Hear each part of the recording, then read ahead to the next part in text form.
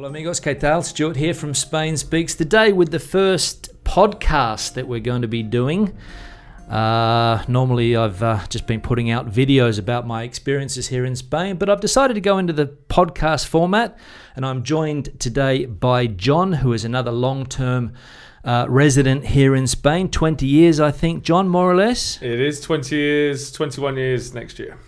21 years in Spain. So we're going to be talking about some of our experiences over those 21 years, some of the things that we have done to survive in Spain for such a long time, because it is a long time, right? It's a long time, and it's something that I wasn't expecting to do as well. So I'm not your typical tourist or typical Brit that comes over to Spain to live in the hot weather on the coast. It's a very different story for me. So I've had to adapt to the country and adapt to the way of life, and also to my surroundings, which aren't what I had in the UK. So. No, completely different, I suppose. Very.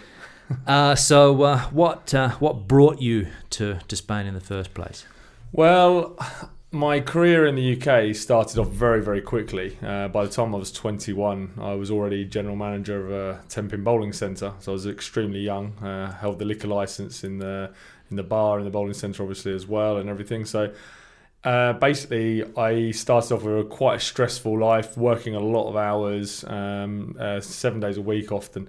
And I had an opportunity after about 4 years of doing this to go to Mallorca. Work for 8 months in Mallorca. I was offered a job there, and still return back to the UK with the same job. In fact, it would have been a promotion when I got back to a bigger site. But I arrived in Spain. My very first day in Mallorca, I met my now wife. We got together. Obviously, after 6-8 months, you don't know where that's going to lead to in the future. So I decided to stay on because I'd already fallen in love, and she agreed to stay in Mallorca as well for more time, and it just went from there. And there was no talk of going back to the UK? We did actually try to go back to the UK after a couple of years. Unfortunately, I chose probably the worst time of the year to go back. We landed on the 1st of December, so we went through the worst part of the English winter, plus Christmas with my wife away from her family and friends, and after about 4 months she was like, yeah, that's not going to happen. So we ended up coming back. So at the end of the day, you were the one who had to make that Christmas sacrifice, let's say, to have to go back every year at Christmas time. And very much so. I mean, at the beginning it was impossible. I went back when I could. We certainly didn't come back at Christmas because we just couldn't afford the flights at Christmas time and things. They do get extremely expensive around Christmas. Yeah, I mean, you still get EasyJet and things, but unless you book it well in advance, if you're going around the holiday season, the prices are always going to go up high.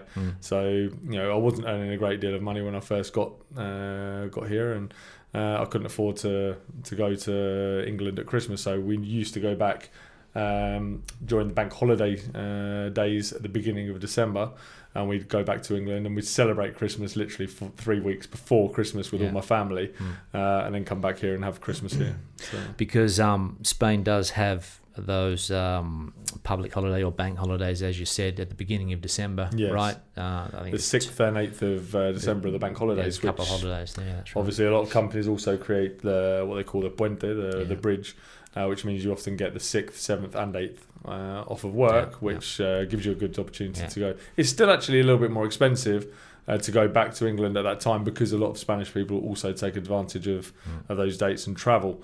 But it was definitely cheaper than Christmas. Had you heard of that puente concept before you came to Spain, where you have a holiday in the middle of the week and you take the Monday and the Tuesday as well, or the Thursday and the Friday? That was completely new to me. I had no idea that even existed. In the UK, when we have a bank holiday, it's never actually fixed. We're not normally fixed on a specific date.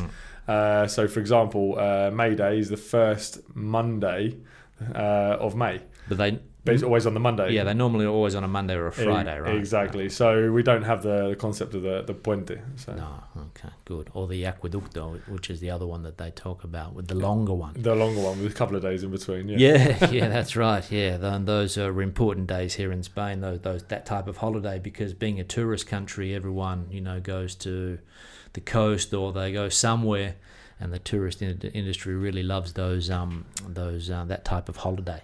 Oh, definitely. I mean, we live in Madrid now. I spent three years in Mallorca first, and I eventually caved and came to Madrid because my wife's from Madrid.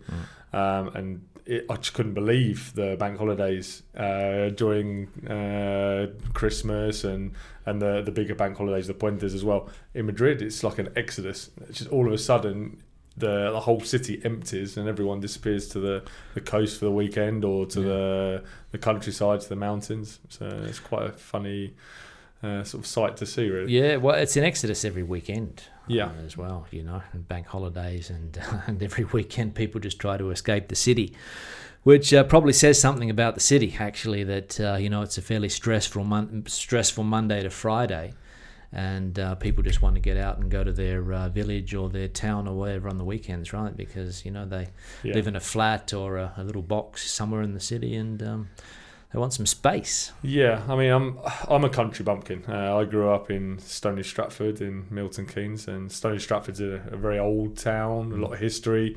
We've got all countryside, little villages on one side of the town, and the other side of the town we've got the city of Milton Keynes. So I kind of grew up with the best of both worlds, but I didn't have to live in the city. And Milton Keynes isn't a huge city. We've got a population of about 300,000, so it's not a massive city. When I got to Madrid, I've got to admit I was a fish out of water. Too big. Too big for me. Too busy. Too big and too busy. I hated the traffic, of having to travel in the traffic. I quite enjoyed the metro, I've got to admit, the underground. The metro system's very good. It's quite new compared to others, especially compared to London. And I enjoyed travelling it, I do admit. But leaving your house in the morning, especially I had a flat and I grew up in a house, so I always had a garden, and with the countryside next door as well. I spent most of my youth out near the river, playing football on grass, and here all of a sudden it's just all concrete and people and cars everywhere. Very urban. Yes, yes. And where you live now, obviously here 20 kilometres away from the centre, you're able to find a bit of open space, a bit of not much greenery, but open space, yeah? Yeah, I mean, we worked extremely hard for the first few years in Madrid and saved up as much money as we could. And eventually I actually bought a house in a small village 50 kilometres from the centre of Madrid. And that was great. It was a detached house in a nice little village of about 1,000 people, with views across a little valley, lots of green trees, lots of green area around. And that was great, but it was a little bit too far away and a bit too isolated. It's not the same as living in a village in the UK. So now we live 20 kilometres from the centre. We're in Rivas. It's got about a population of about 85,000 people now. And it's grown a lot. It's grown an awful lot. But it's still got its parks. It's got the countryside nearby. I've got a little lake nearby where I can go and have a fish or walk the dog. And I enjoy that. I enjoy being out in the fresh air more than anything else. And I now have a garden as well, which makes life easier. But the Spanish countryside has nothing in common with the greenery that you get in Stony, for example. Not here. If you go to the north, obviously. Exactly. I mean, Madrid is just, if you go to the countryside here, it's very it's a desert-like countryside, to try and describe it in one way. There's not much grass or small plants around, really. It's mainly trees. So you see a few trees around. They're normally short trees, what I call short trees, really. Whereas if you go to the UK, you've got very tall, big, bushy trees, very green, lots of greenery around. It's very sort of yellow and brown sort of colours most of the summer, which is not what I'm used to. No, it's a very, very dry place here for probably 6 or 7 months of the year. So it is a bit of a change from what you're used to. For me, change with, well, obviously I have the disadvantage that I'm just so far away. You know, I just can't get back as often as you could. I mean, you know, if you wanted to go back for a weekend, you know, it's a lot more feasible, let's say. I mean, for me, it's almost impossible to do. And so for me, yeah, the first few years were a bit of a culture shock as well. You get used to it, you know, you work hard, and you Monday to Friday goes fairly quickly, and then you start to get used to things as well. And it's easier when you've got a Spanish partner, I suppose, to get some things done for you that you probably wouldn't be able to get done yourself. Yeah, we've got quite a good relationship in that way. We work very well as a team. I'm not very good with the administrative type of things.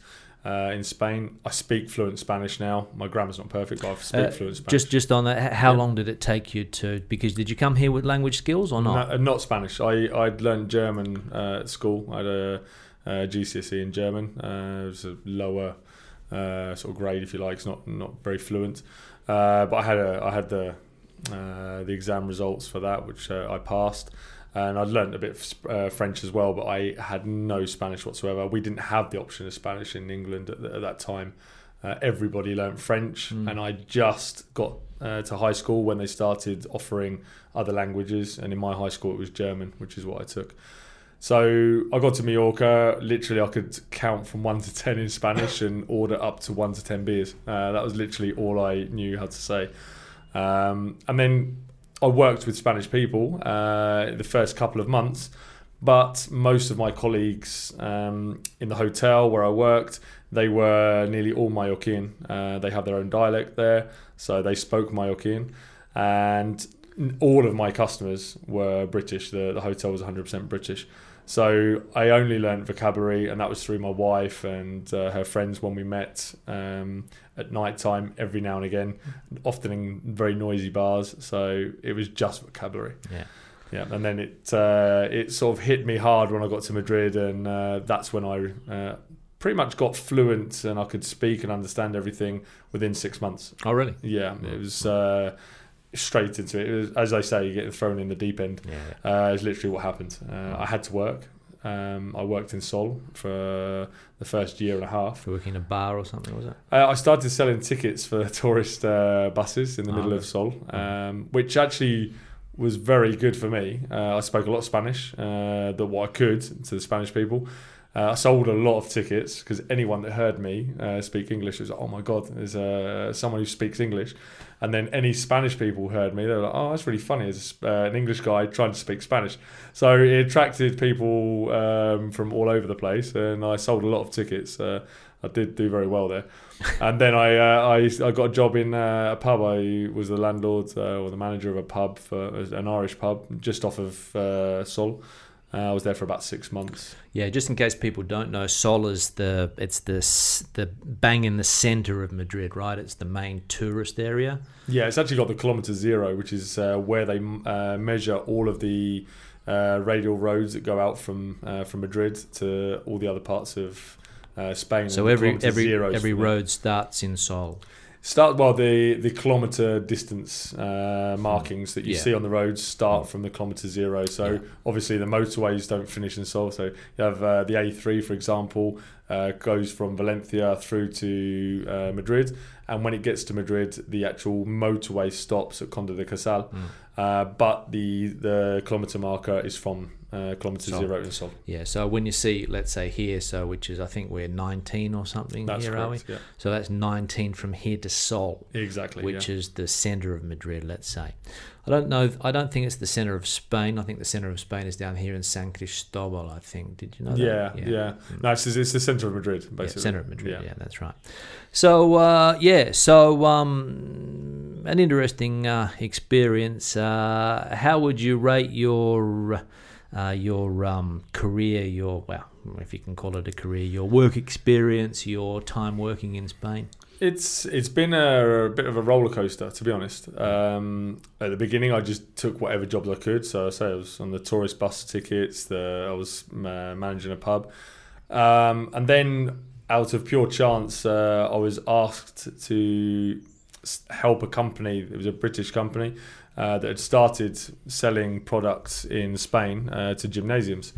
It was all audio and visual equipment. and they needed someone who could speak Spanish in the centre and move around Spain. And it just so happened that they found me, offered me a job, and I started working for them. Unfortunately, that company actually went bust 2 years later in the UK, which meant the Spanish section had to close as well. But through the contacts I got from the work there, I was offered jobs with companies like Life Fitness. We've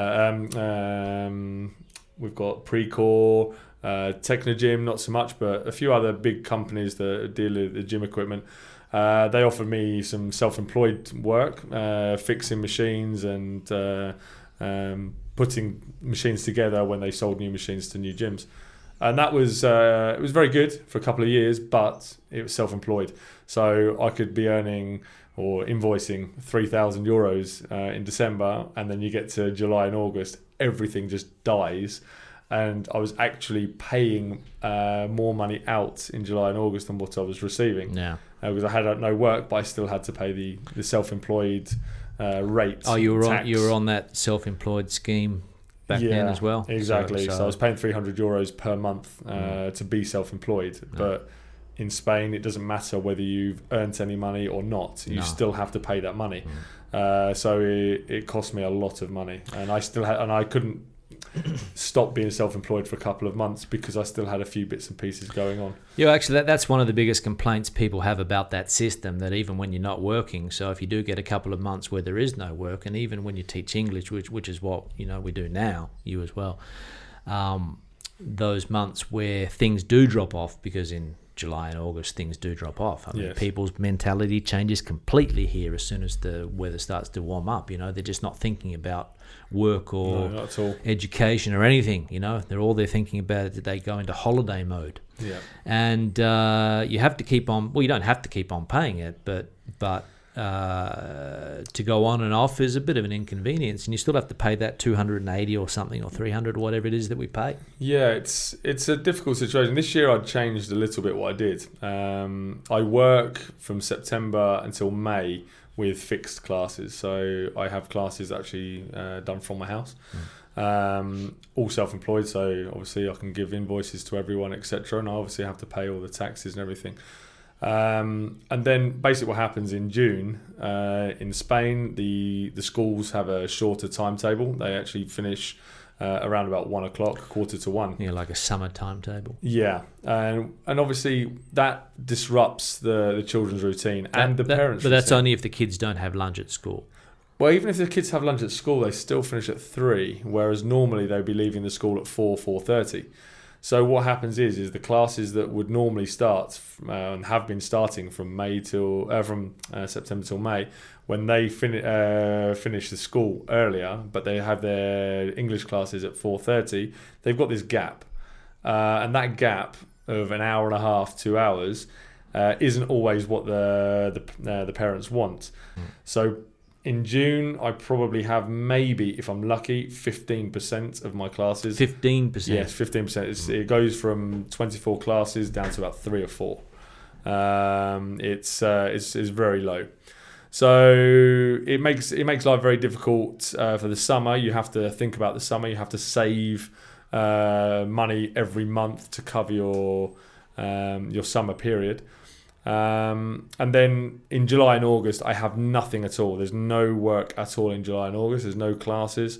So I actually come off of the self-employed scheme this year during those 2 months. And it's fine. It wasn't a big issue. I used a gestoria, like an accountant's type administration firm. And they did the work for me. But you're not paying into the system for those 2 months as well, which also affects your retirement and your pension later in life. So it's not something that I want to continue to do. I would like to be able to earn enough money so that I can still keep paying into the system in July and August, even though I'm not earning any money, and not have that issue in future life. Yeah, because as you said, your pension is dependent on that, right? Yes, exactly. And if you don't pay in, you don't get out. So so it's been an interesting 21 years, let's say. The experience in general, John, more positive than negative? Oh, definitely. I mean, I love the Spanish people. I love their concept of family, the family life. There's a lot of very good positives that come out of Spain. I couldn't honestly tell you if it's a better place to live than the UK, or if the UK is a better place to live than here. There's so many pros and cons, and they're so different, the two countries, that you really have to live the experience to see. And it depends on the sort of things you like, the sort of life you have, your family, to whether it's a benefit to you or a negative. And to me, it's been both. Yeah. So you've had your ups and downs. Yeah, of course. Yeah, I think everybody goes through those ups and downs, especially. I mean, I always say that you can have the same experience as living at home. You know, some days you're good, some days you're bad. You know, some days the UK or England's the best country in the world. Some days it's the worst. You know, and the same thing happens here. But of course, you know, when you're living in a foreign country, sometimes you can look for that foreign country excuse. Do you know what I mean? Yes, exactly. To blame everything on the country or the lack of opportunity. Sometimes you can also put it down to that. But I agree with you that in general, you know, it's been a fairly positive experience. Otherwise, we wouldn't have been here for so long, I suppose. But how do you, as an Englishman here, how are you treated by the Spanish? You said that, you know, the Spanish are great people, have a good time, etc. You feel that they treat you okay, or do you get some of the typical stereotypes pop up every now and again? I mean, in general, the Spanish people treat me really well. Most of the time, I mean, because I speak fluent Spanish, they don't really treat me any different to anyone else. The stereotype does grind on me a bit sometimes. They see you as British and automatically, you must love beer, you must be a bit of a hooligan, and I think they get a very, very bad concept of the normal British people because of the tourism in Spain. And I find that as a horrible stereotype, because if you imagine the amount of tourists that come over from the UK, you're talking millions of people every year. How many of those are actually bad people, bad tourists, the ones that get blind drunk all the time? It's not that great a percentage. And when you look at the problem with some tourism in Spain from the UK tourists, they're normally focused on certain areas. One fantastic example, which I lived and saw personally, was Magaluf in Mallorca. Absolute dive of a place when it was full of British tourists. Absolutely beautiful place, surroundings, everything, when it wasn't full of tourists. But doesn't a place like Magaluf, don't they deliberately attract that type of tourist though, with cheap alcohol, cheap hotels, cheap food? Precisely. This is the thing. And the owners of those restaurants a lot of the times and bars, they're Spanish businessmen. It's a big mix, actually. Is it? Magaluf is a big mix, but this is where I see two problems here. The first problem, the whole of Magaluf was sold as a cheap drinking experience, basically. So what did it attract? Did it attract families? No, it wasn't so many families. What it was a whole ton of really young people, the 18 to 30 range, which is what they sell it to, but mainly 18 to 20, 24-year-olds. Well, a lot of these people, they're going on their very first holidays. They've just started drinking. They're not used to drinking in great amounts. And then all of a sudden they're sold a holiday, which, no word of a lie, you could buy for £150 for a week's all-inclusive holiday. 150? £150. For a week? For a week. All-inclusive? Yes. I mean, just 3 years ago, I was looking to go to Mallorca to visit friends, because we still have friends in Mallorca. And we were trying to get a package deal, or even just flights and then a hotel from Madrid. It was cheaper from the UK. And I found it so ridiculously much cheaper. We actually found the cheapest holiday we could find was around about €700 per person from Madrid.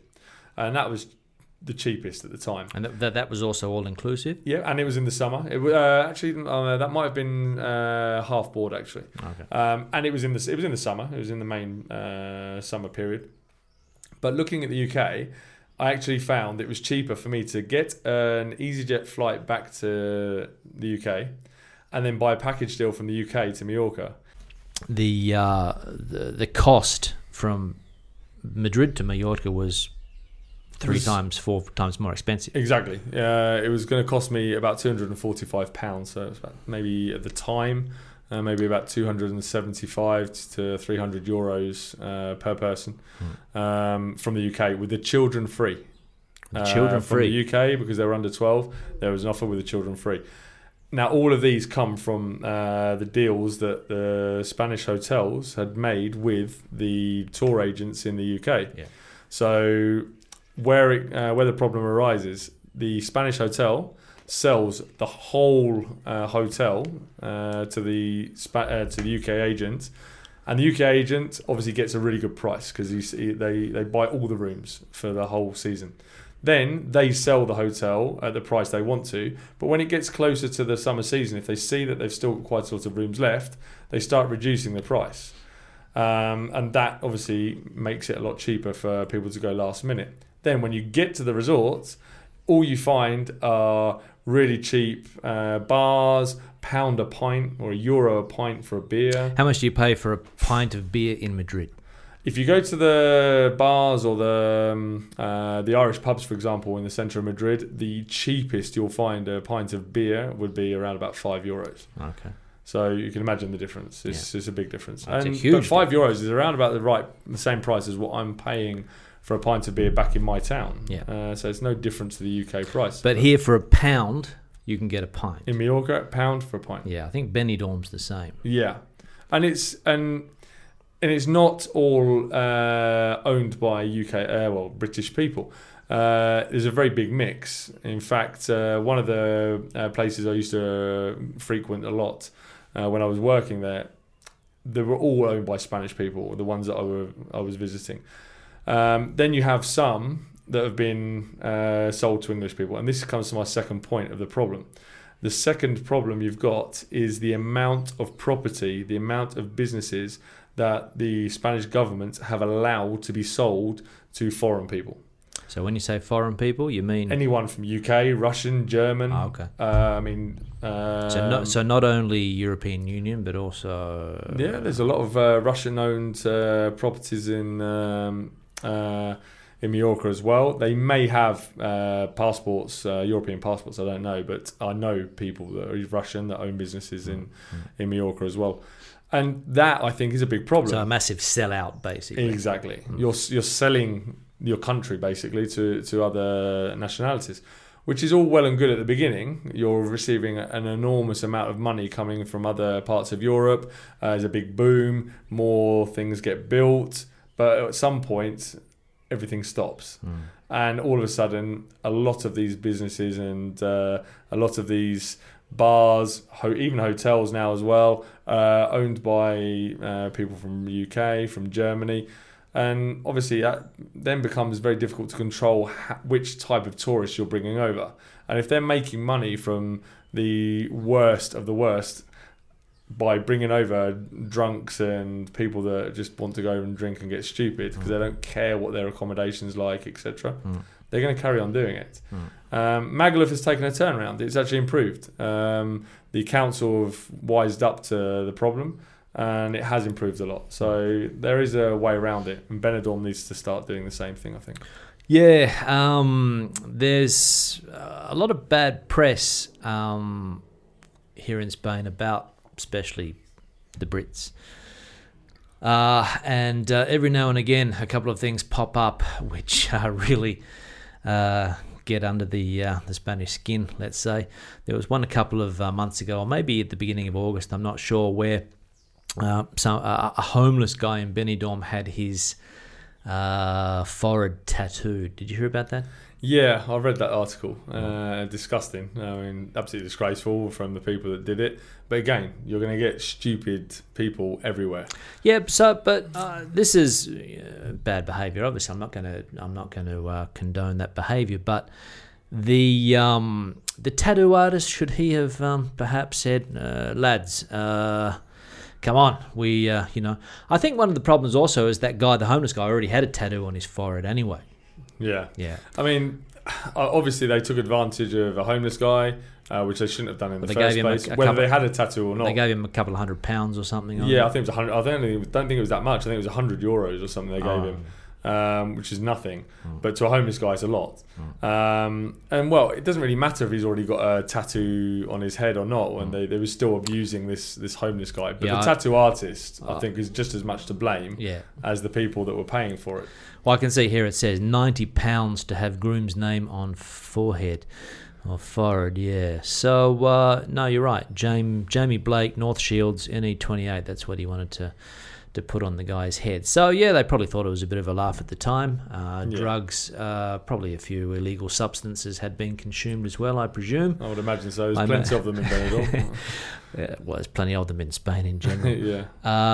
So that's obviously something that, highlights the see, I always get the impression, because obviously coming from Australia, you don't get the same there's not the same history that Britain and Spain have, but I do get the feeling sometimes that the Spanish press and the British press also can be a little bit anti-Spanish, and the Spanish press can also be a little bit anti-British, and when these things pop up, they really get highlighted. They take advantage of it, and it saddens me because, as I say, I've never had any sort of ill feeling towards any nationality, really. I mean, in 2001, I founded a cricket club here in Madrid. The very first, it actually was the very first cricket club in Spain years and years and years ago, and I helped resurrect it in 2001. And we've got 14 different nationalities in our club. 14? 14, yes. Really?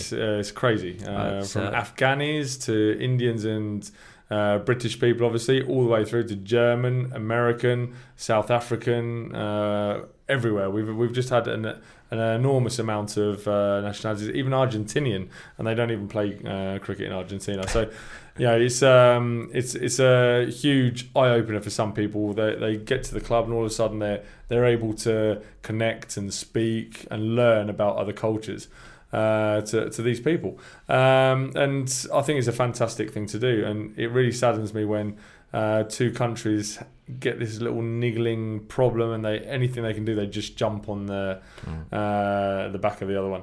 And obviously, I think a lot of the problems stem from history and still from Gibraltar. Gibraltar's obviously an issue there.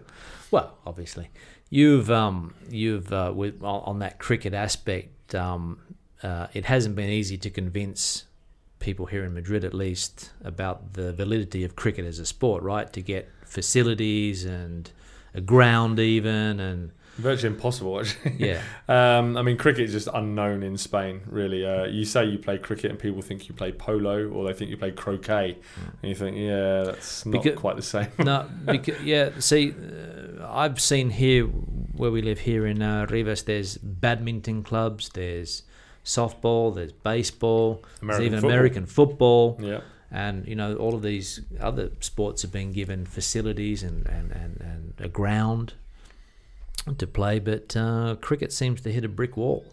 Yeah, I mean, there's at least here. I mean, it's probably different, down in the... On the coast, it's easier because of the expat there's so population, many of them, or the immigrant population.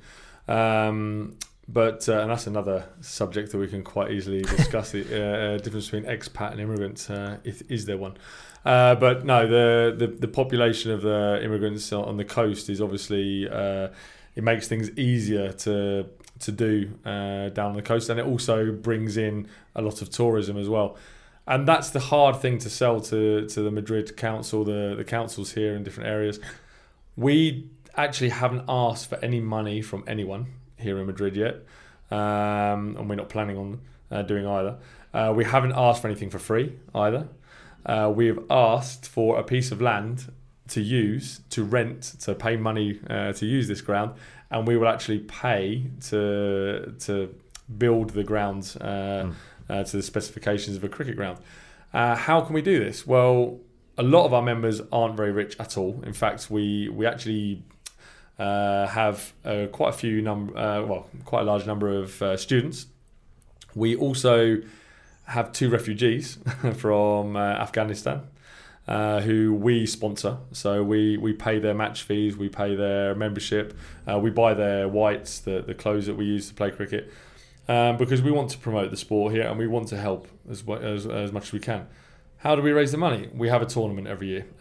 Where do we have the tournament? Not in Madrid, because we don't have a ground. Yeah. So we literally have to organise an international tournament in La Manga every year, and the money we raise from that tournament, half of the money goes towards, or a percentage of the money goes towards Madrid CC, and a percentage goes towards the charity of choice. La Manga being in Murcia. That's right, yeah, on the coast in Murcia. So we've been doing that for 12 years now, and you raise a few €1,000 every year, and we've managed to save €30,000 for our ground. But even with this, we're explaining to the councils that having a cricket ground would actually bring cricket teams over from all over Europe to play here. So you're filling hotels, you're using restaurants, more tourism in the centre as well. We're paying for the ground, we're paying rent, we're developing the ground. Even with all this information, it's still becoming impossible. The reason, one, I think it's a doubt that what we're saying is actually true. Although we can show what other cricket clubs have done, I think that's part of it. Lack of knowledge of what the sport actually is. And if you look at cricket, it's actually the second biggest sport in the world when you look at viewing numbers. Not sure about playing numbers, but definitely viewing numbers. Because of India. Because of India, Pakistan, Bangladesh, the ex-colonies of the UK obviously have large populations. But it's played all over the world, but just in specific areas. It's played in West Indies, South Africa, New Zealand, Australia as well, of course, as well as the other Asian countries that we just mentioned. And now it's growing in Europe. You're getting some quite strong teams coming out of Ireland, Holland, even Germany now is getting a good team together. So it's hard for them to really understand a sport that's not played in their country hardly at all. When we started the club up in 2001, there were 8 clubs in the whole of Spain, us being one of those 8. When we finished the league last year, I believe we had 110 clubs. I mean, it's improved enormously. And it's improved enormously in Barcelona, in Catalonia. The Catalonian government have realised the potential of cricket. Yeah, because of the, I'll just say, because of the Indian population. Indian and Pakistani. There's not many Catalans playing, I suppose.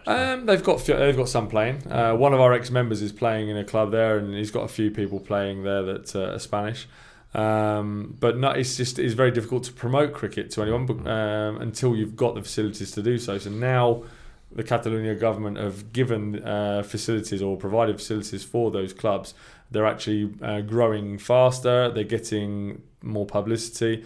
And they're getting them out there. In Madrid, it's very difficult to do so. Now, we'll just move on to another topic here quickly, which is obviously the Brexit situation. A lot of the press at the moment we can see here. Brexit exodus, thousands of British expats living in Spain return to the UK. Expat exodus from Spain, thousands of Brits quit, and Brexit fears, etc., etc. I don't want to really, go into why Brexit happened. Obviously, there's a lot of different thought on the subject. But how is Brexit going to affect you, John, as an English person living here in Spain? I think, to be honest, it's a very hard question to actually answer. I don't think anyone really knows how it's going to affect us at the moment. This is the point. So it's been nearly 2 years. Yeah.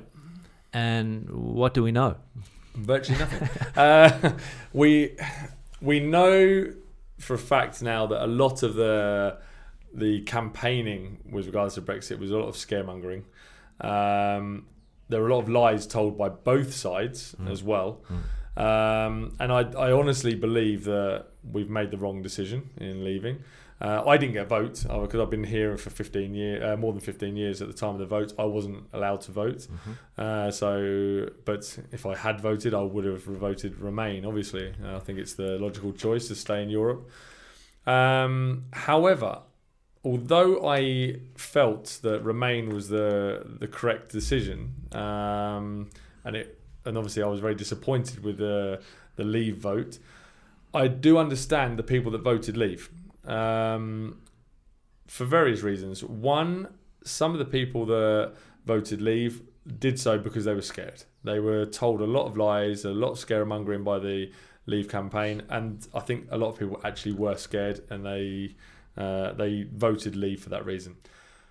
Another reason, we've obviously always been a very different country compared to other parts of Europe.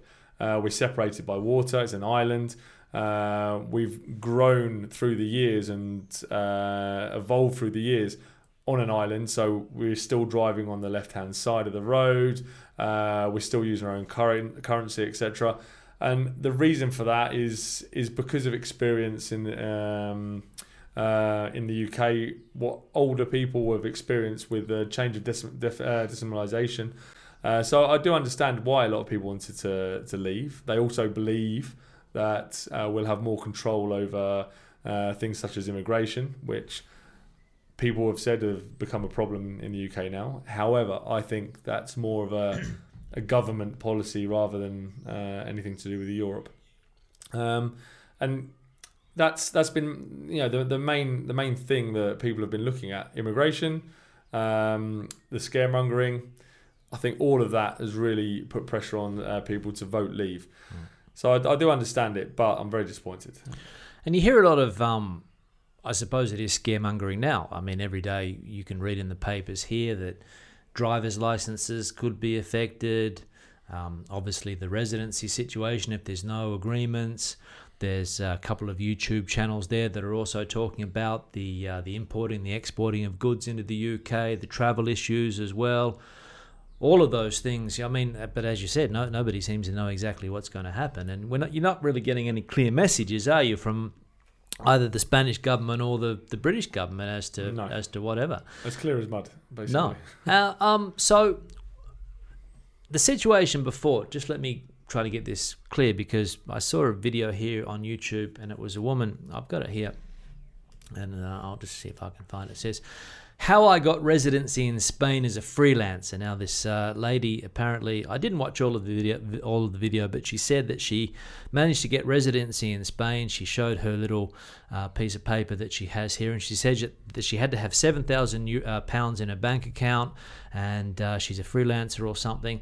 Now, I understood that the European Union, you can come and live here without having to go through that process? Exactly. I don't really understand what she's talking about there, to be honest. I came to Spain with €1,000 in my pocket. Yeah. So maybe it's changed in those 20 years. Obviously, yes. I'm not sure, but what I understand that the European Union is that if you want to go and live in another country, you can do it. So here she says that she had to hire a lawyer.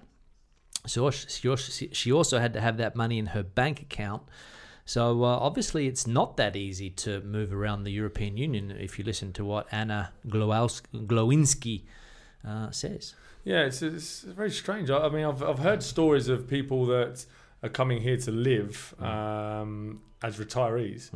People are retired, they come here to live, and I understand that they do have to have at least a minimum amount of money in the bank to help support themselves.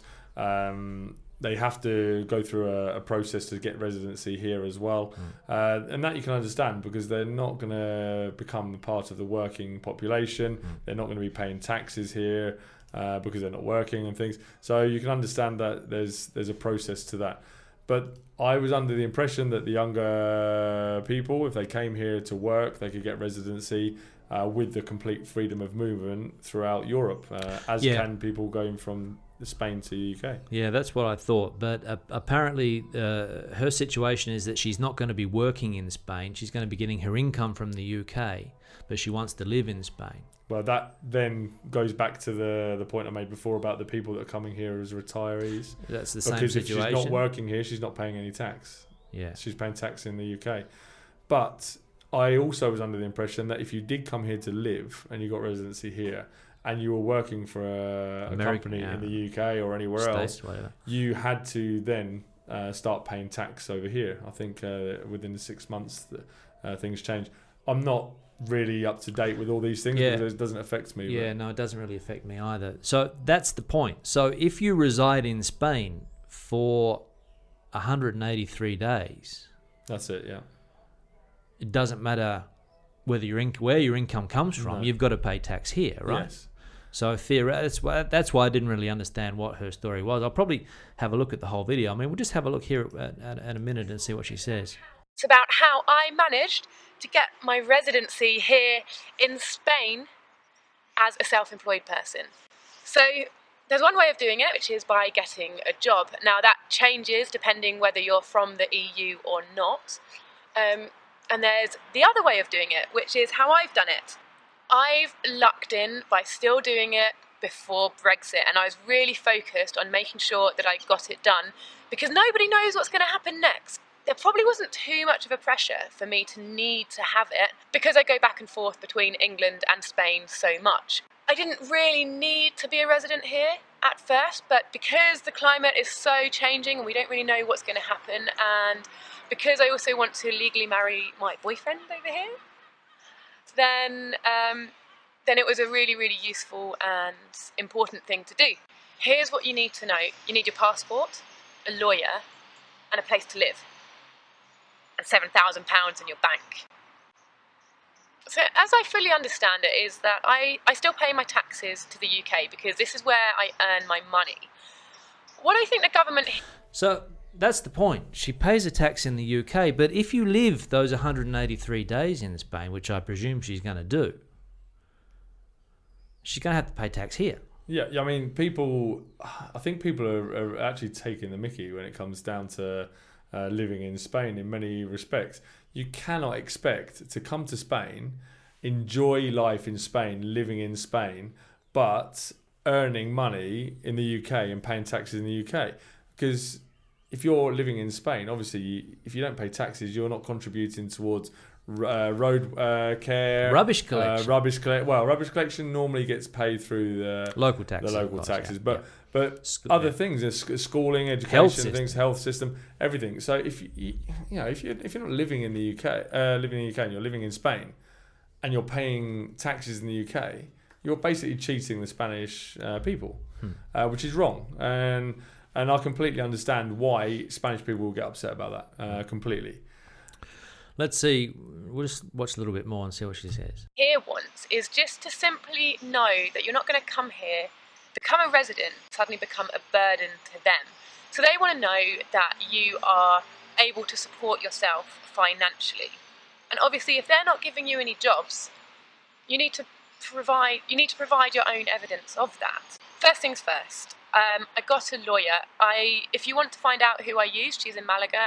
Send me a message, and I'm happy to send you her details. She does only speak Spanish though, so it might be worth doing some Google searching into someone who specialises in residencies, who speaks English.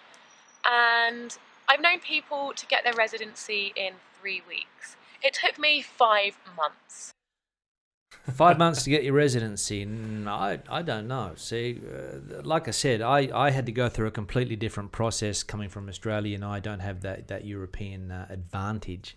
But it seems a little bit strange. It could be the case. I don't know. 5 months here in Madrid, I would imagine, is probably quite normal because you have to go through all the paperwork process and everything. So I mean, it could take that long. But I mean, so many things she just said there, which it just made me laugh because it's exactly what's wrong with this type of situation. First of all, they're not giving us jobs, so no, they don't give you jobs. You have to go and get a job. It's like I think the youth of today have got to a point where it's like the self-entitlement. I'm entitled to this. You're not. You work for it. You have to work for it. That's ridiculous. And then the second point, when she says, the lawyer only speaks Spanish, so I mean, there's, of course, she's Spanish. She lives in Spain. If you're going to come and reside in a country, the two things: either one, you get here and then you learn the language, and while you're here, you start learning the language. But if you're going to come here and you're going to live here, you should be learning the language. You should know. Make an effort. I mean, it's such a problem on the coast because people come here, they go to little British areas, and they don't learn any Spanish. No. But they're living in Spain. And they're probably a little bit alienated. Yeah. So let's just see what else she says here, just quickly. Don't know. Yeah, you probably could. But you either need to own a house or show that you're renting and basically show that you're not homeless. So I imagine it would be pretty hard if you're doing the whole van life thing to get residency here. So I brought my contract with me and I brought my passport and I registered myself for an empadronamiento. And that's basically just telling the local town of Torremolinos that I am living here with you in your town. So it's a little bit complicated from what I can work out here with the empadronamiento, which is a difficult word to say, let's be honest. But so this is the type of stuff that we're going to be seeing all the time. Yeah. Because Spain is still going to be a desired destination for British people, Yeah. let's be honest. I mean, there's things here that you can't get in the UK, like the good weather, for example, especially in Malaga. Yeah.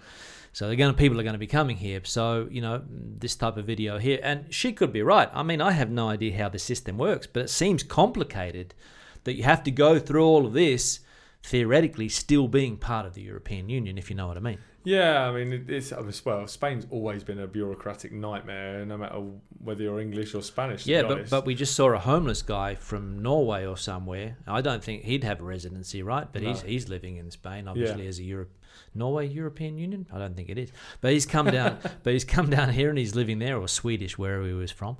And so I mean, there's just so much information. It's just so complicated to work out what's going on. Yeah, you really need to pay a lawyer to get all this done, or gestoria. I mean, depending on what you're actually doing.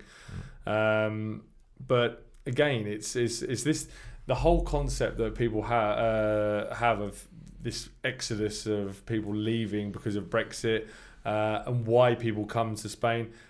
Spain is a tourist destination. The coast of Spain is extremely popular with a lot of European countries, not just the UK, but extremely popular with the UK. Yes, and it's going to continue being so. I mean, I don't think there's going to be much changing because of Brexit in that sense. However, the reason that we've got so many people coming to live in the UK is because of the amount of UK tourists. It's not just, I want to live in the beach. People see an opportunity to open a business which is something that would attract the British tourists, and making some money from a new business venture in a different country, but also taking advantage of the weather and all of those things. And all those things as well. So basically, the whole concept of the exodus, I think, is a very mixed situation. I think that a lot of people are still returning to the UK because of the crisis. There has been an increase in tourism over the last couple of years, but it's maybe not enough to keep supporting these people that made a business when before the crisis hit. There's still people leaving. I know people that are leaving Spain because of the crisis and because they literally can't support themselves. Yeah, so that's it. We'll probably never get to the bottom of the situation. I'll get any type of conclusion, but we'll see what happens over the next few months leading up to Brexit, and we'll see if the exodus does continue. So, John, I'll say thanks. We'll cut the podcast there short today. We'll be back next week, I think, right? Yeah, definitely. And we'll chat about something else. We'll see what pops up over the next week or so. I'm sure that there'll be more information coming through about Spain and Britain and all of those things that we need to talk about. If you guys have got any questions that you'd like to ask us, just leave them in the comments section below. Give the video a thumbs up if you liked it. I'll say goodbye, John. Goodbye. Thanks for popping in today, and as I said, we'll see you again next week.